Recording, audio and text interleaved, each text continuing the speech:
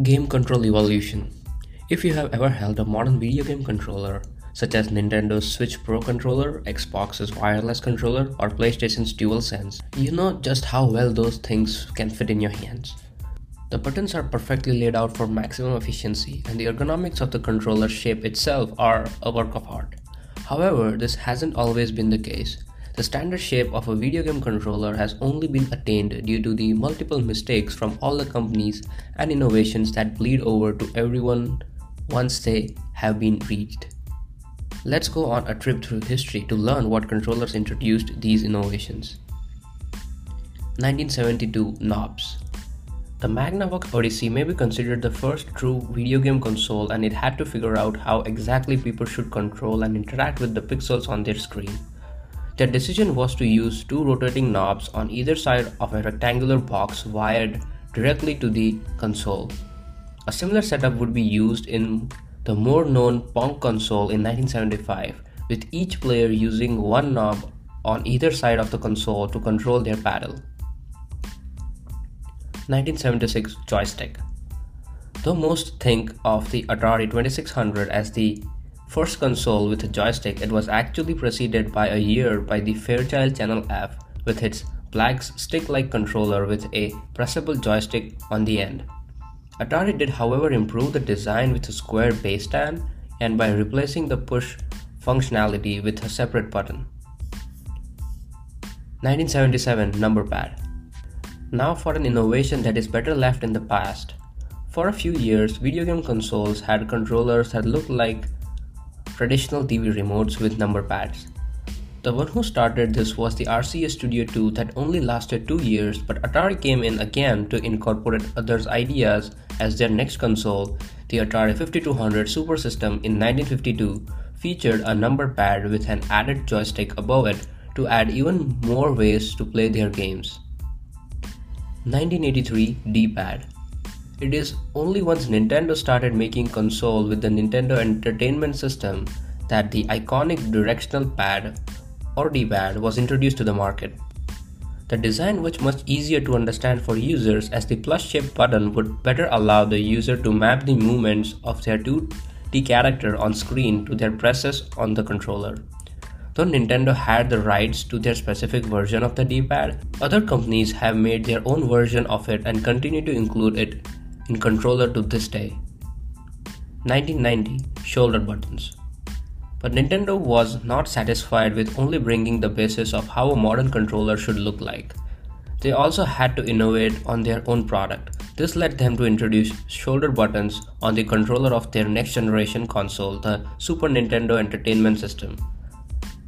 The inclusion of shoulder buttons means that there are more actions that developers can program a character to do. Again, this is another innovation that will continue to the most modern controllers.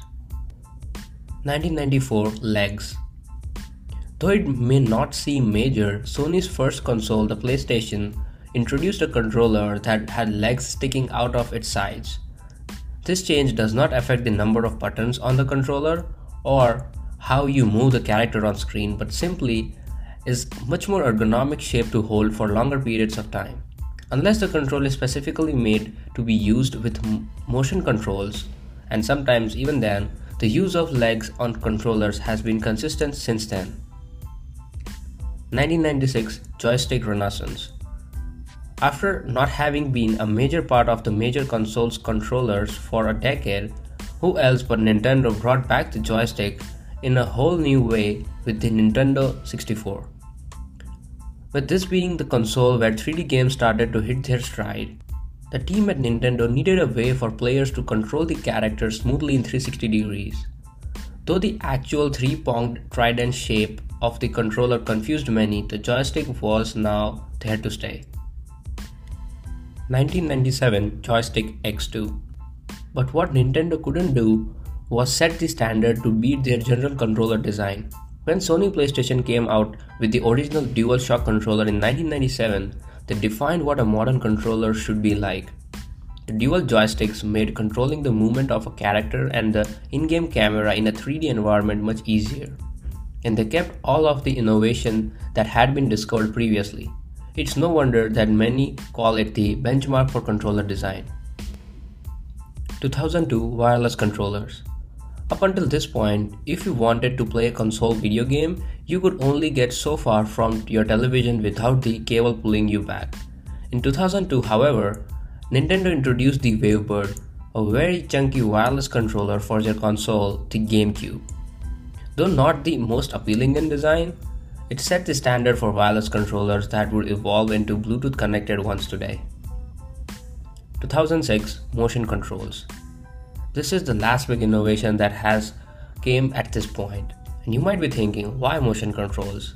That's only used by casual players. While that may have been true at first, with Nintendo's Wiimote and Nunchuk released alongside the titular Wii, what was laid down there has led to improvements that even more serious players can appreciate. Not only do gyroscopes in traditional controllers help to have more precise aim when shooting in a game, but virtual reality consoles would not have anywhere near the impact they have if their controllers did not incorporate motion controls. Though there are a lot of more minor innovations that have come to influence the evolution of the modern video game controller, these that have been highlighted here are the largest hitting ones to come out since video game consoles were invented. Though I'm not imaginative enough to know what could come next in the timeline, I'm excited to see what the engineers will come up with.